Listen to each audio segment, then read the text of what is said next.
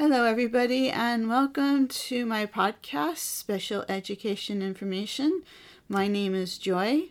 Today we are joined by my companion Sterling, my African Grey. He will be sure to jump in from time to time and share his opinion of what I am saying. All right, today it's going to be a little bit dry because I'll be talking about the law.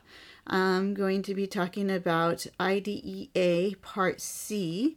And for those of you who forget what IDEA stands for, that is the Individuals with Disabilities Education Act. It goes from the ages of 0 up to the 22nd birthday. And Part C covers infant to the 3rd birthday. I discovered the hard way that districts are responsible to have the child's IEP and placement in place by the 3rd birthday when a supervisor called me up and said, "Where's the report for the child? You need to have had it turned in to me." And I didn't know what she was talking about. I didn't know about the child, and I didn't know that I was responsible for turning in any kind of report for a child going into their 3rd birthday. And she was quite upset with me. I felt it was very unfair for her to be upset with me when she didn't even tell me there was a student out there that I needed to do an assessment on. And then she informed me that the assessment was due in 2 days. That wasn't possible to do. If it wasn't for the parents being so cooperative, then the district would have been out of compliance. But I don't think that it would have fallen on my shoulders, being as I didn't even know that the child existed, let alone being able to get a report written and done within 2 days. I did manage it, but I tried to make sure that didn't happen again. So be careful out there, those of you who are teachers in special ed, that you don't get caught out that way. It's very, very difficult and extremely stressful. So Part C of IDEA covers another acronym, IFSP, or Individualized Family Service Plan. IFSP, Individual Family Service Plan. So what is that particular acronym? IFSP, what does that mean?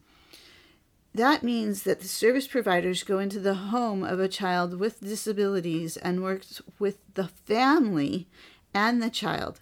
So it is a total package. The IFSP covers all kinds of disabilities, and I'm going to go through these. I'm not going to really explain them, because if you have a child with these disabilities, then hopefully by now you're working with the district. If not, you need to go and chase down the district and find out where those service providers are that should be coming into your home and working with the child that you have with disabilities. So some of the disabilities that are covered are vision difficulties, auditory difficulties, developmental delays, which include cognitive development, physical development, communication development, social or emotional development, adaptive development. So anything along a development delay of any kind, the district should be working with you and have specialists, which I'll go into later. If the child has a physical or a mental condition that has a high risk of developing a delay, then the child should be working with a specialist. A chromosomal or genetic abnormalities that may lead to any kind of delay or difficulty in their education. A severe attachment disorder, a substance abuse or toxic chemicals that maybe they were born with in their system, such as fetal alcohol syndrome. Most people know about that now, but it's when the mother was drinking or doing drugs while the child is still within them. And any state's definition of disability, and that's different obviously per state, so you're going to want to research that and see if the disability that your child or the child you have is dealing with is also covered by IDEA Part C and should be getting services as a result of that. So services that are provided under Part C, again, this is a long kind of list, and I apologize for that, But as I mentioned earlier, this is a bit of a dry session. Some of those services are, well, definitely what I want to first say is that these services should be provided by somebody who is qualified. That means they have their education in that specific area. So if they're working with children that are visually impaired or blind, then that person should be trained as a teacher of the blind or visually impaired. If they're working with a child who has developmental delays, then they should be trained in that area. A teacher who is trained to work with kids who have auditory challenges should not be a teacher working with kids who are blind. Sometimes people kind of mix that up a little bit. I've often heard of people saying, oh, your child is blind, do they know sign language? Believe it or not, I hear stories about that all the time. And I've also heard the reverse, oh, your child's deaf, do they know Braille? Believe it or not, that happens. That should not be the case in reality. In reality, if your child's deaf, they should be learning to communicate through American Sign Language or whatever the specialist deems should be the language of communication. And if a person is visually impaired, then the child should be learning whatever the visually impaired teacher says the child should be learning. So you want somebody who is qualified to be teaching in these areas. Don't accept less. You need to make sure that the person who is working with your child is qualified to work in the area of the specialty that your child needs. Make sure of that. Do not accept anything less. So students should be assessed also by teachers or assessment individuals who are trained to work in those areas. Sometimes districts have or states have specialists who are trained in more than one area, and their specific job is just to do assessments. And that's okay because they're trained in more than one area. They can then actually do a really good job of seeing how one area is affecting the other areas. So that works out pretty good, and usually all they do is just assessments. So services that the kids can be getting have to do with their disability. So just to run through them again real quick, that's audiology, vision. They could also be getting nursing services. There should be, in some cases, family training, counseling, home visits. So maybe the specialist, like a teacher of the visually impaired, could come out and help the family adapt the home so that their child who is visually impaired can have an easier time getting around. Health services, similar thing, medical services, nutrition services. These are all different things that they can be getting through Part C of IDEA under the C-Ifsp. Occupational therapy, they're great. Occupational therapists provide so much information and so many skills to help families work with the kids. Service coordination, sometimes they'll also be known as case managers. Sign language and cued language services, that would also go with the audiology services. Social work services, sometimes people can get extra help through social workers. They're really great people. Speech, language, and pathology, they're not just people who work with the deaf or hard of hearing. Speech, language, and pathology also can help train people how to swallow better, how to talk a little bit clearer. They can help in all kinds of areas. So don't think just because speech, language, and cued language services are just for the deaf. It's much more that they work with. Transportation and cost related needed to get services can sometimes be covered. So you can look into that. I really don't know much about that because I didn't really work too much with that population of that 0 to 3 age range. So in general, services should be provided in a natural environment. So what does that mean?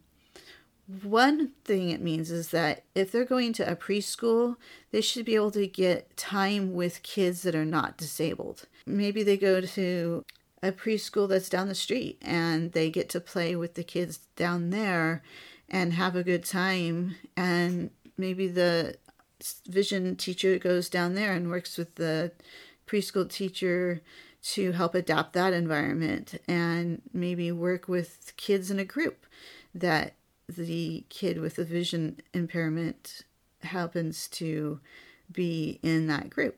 The home environment, that's a natural environment for the child, obviously, because that's where the child spends most of their time. So the service providers can go to the home and work with the family and work on adapting the environment for the family.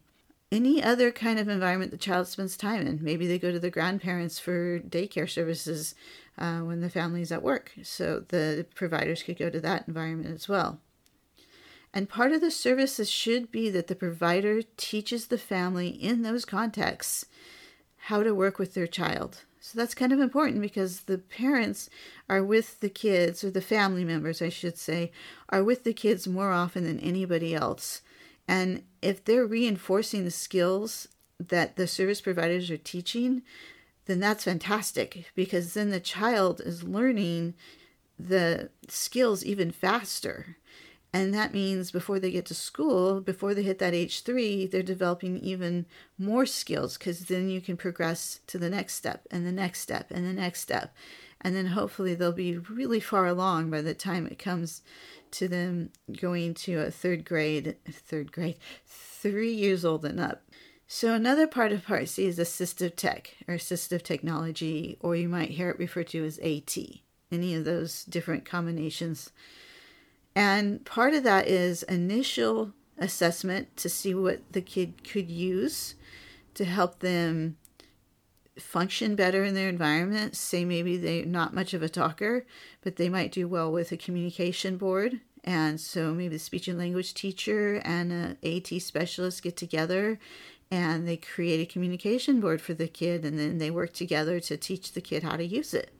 And then as the child gets more proficient, maybe they change it to a more complicated one, or maybe they just change the style the child uses of the board.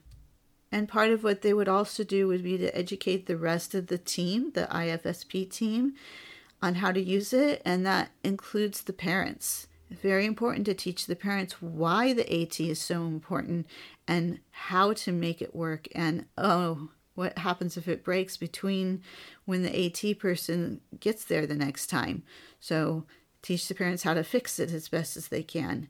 So those are different ways that AT is important for the child that maybe needs it for communication. Another child might need it to turn on the TV, activate a toy that they like, any number of things. Adaptive technology can be very simple, or it can be very complicated. It all kind of depends on what the child needs, and that's why adaptive technology service providers are also a very important part of the team. And a short session, but just to kind of wind it up, I want to talk about Child Find. Child Find is the responsibility of the LEA, or Local Education Agency, which is basically the district is a part of. And it's their job to keep an eye out on the district and eye out on the whole area to make sure that they're finding these kids that have disabilities and start providing them with the services that are needed. It is so important to find these kids as early as possible and start working with them as early as possible and help them get as many skills as can possibly be made, so that by the time they hit school, they're as far along as they can be, and school just will come to them as effortlessly as we can make it. It's just so crucial. So keep an eye out for students who might need that help. And if you're a parent who has a child with disabilities, contact your local school district and arrange for those services to be started. Your child will thank you, and you will thank you in the long run. These services cost you nothing, so go for it. So please don't shy away from something that can be hugely beneficial for you and your family, and especially your child with disabilities. And so that's all I have to say on that, and I hope you have a wonderful, wonderful day or evening, depending on where you're at. And Sterling and I sign off for now.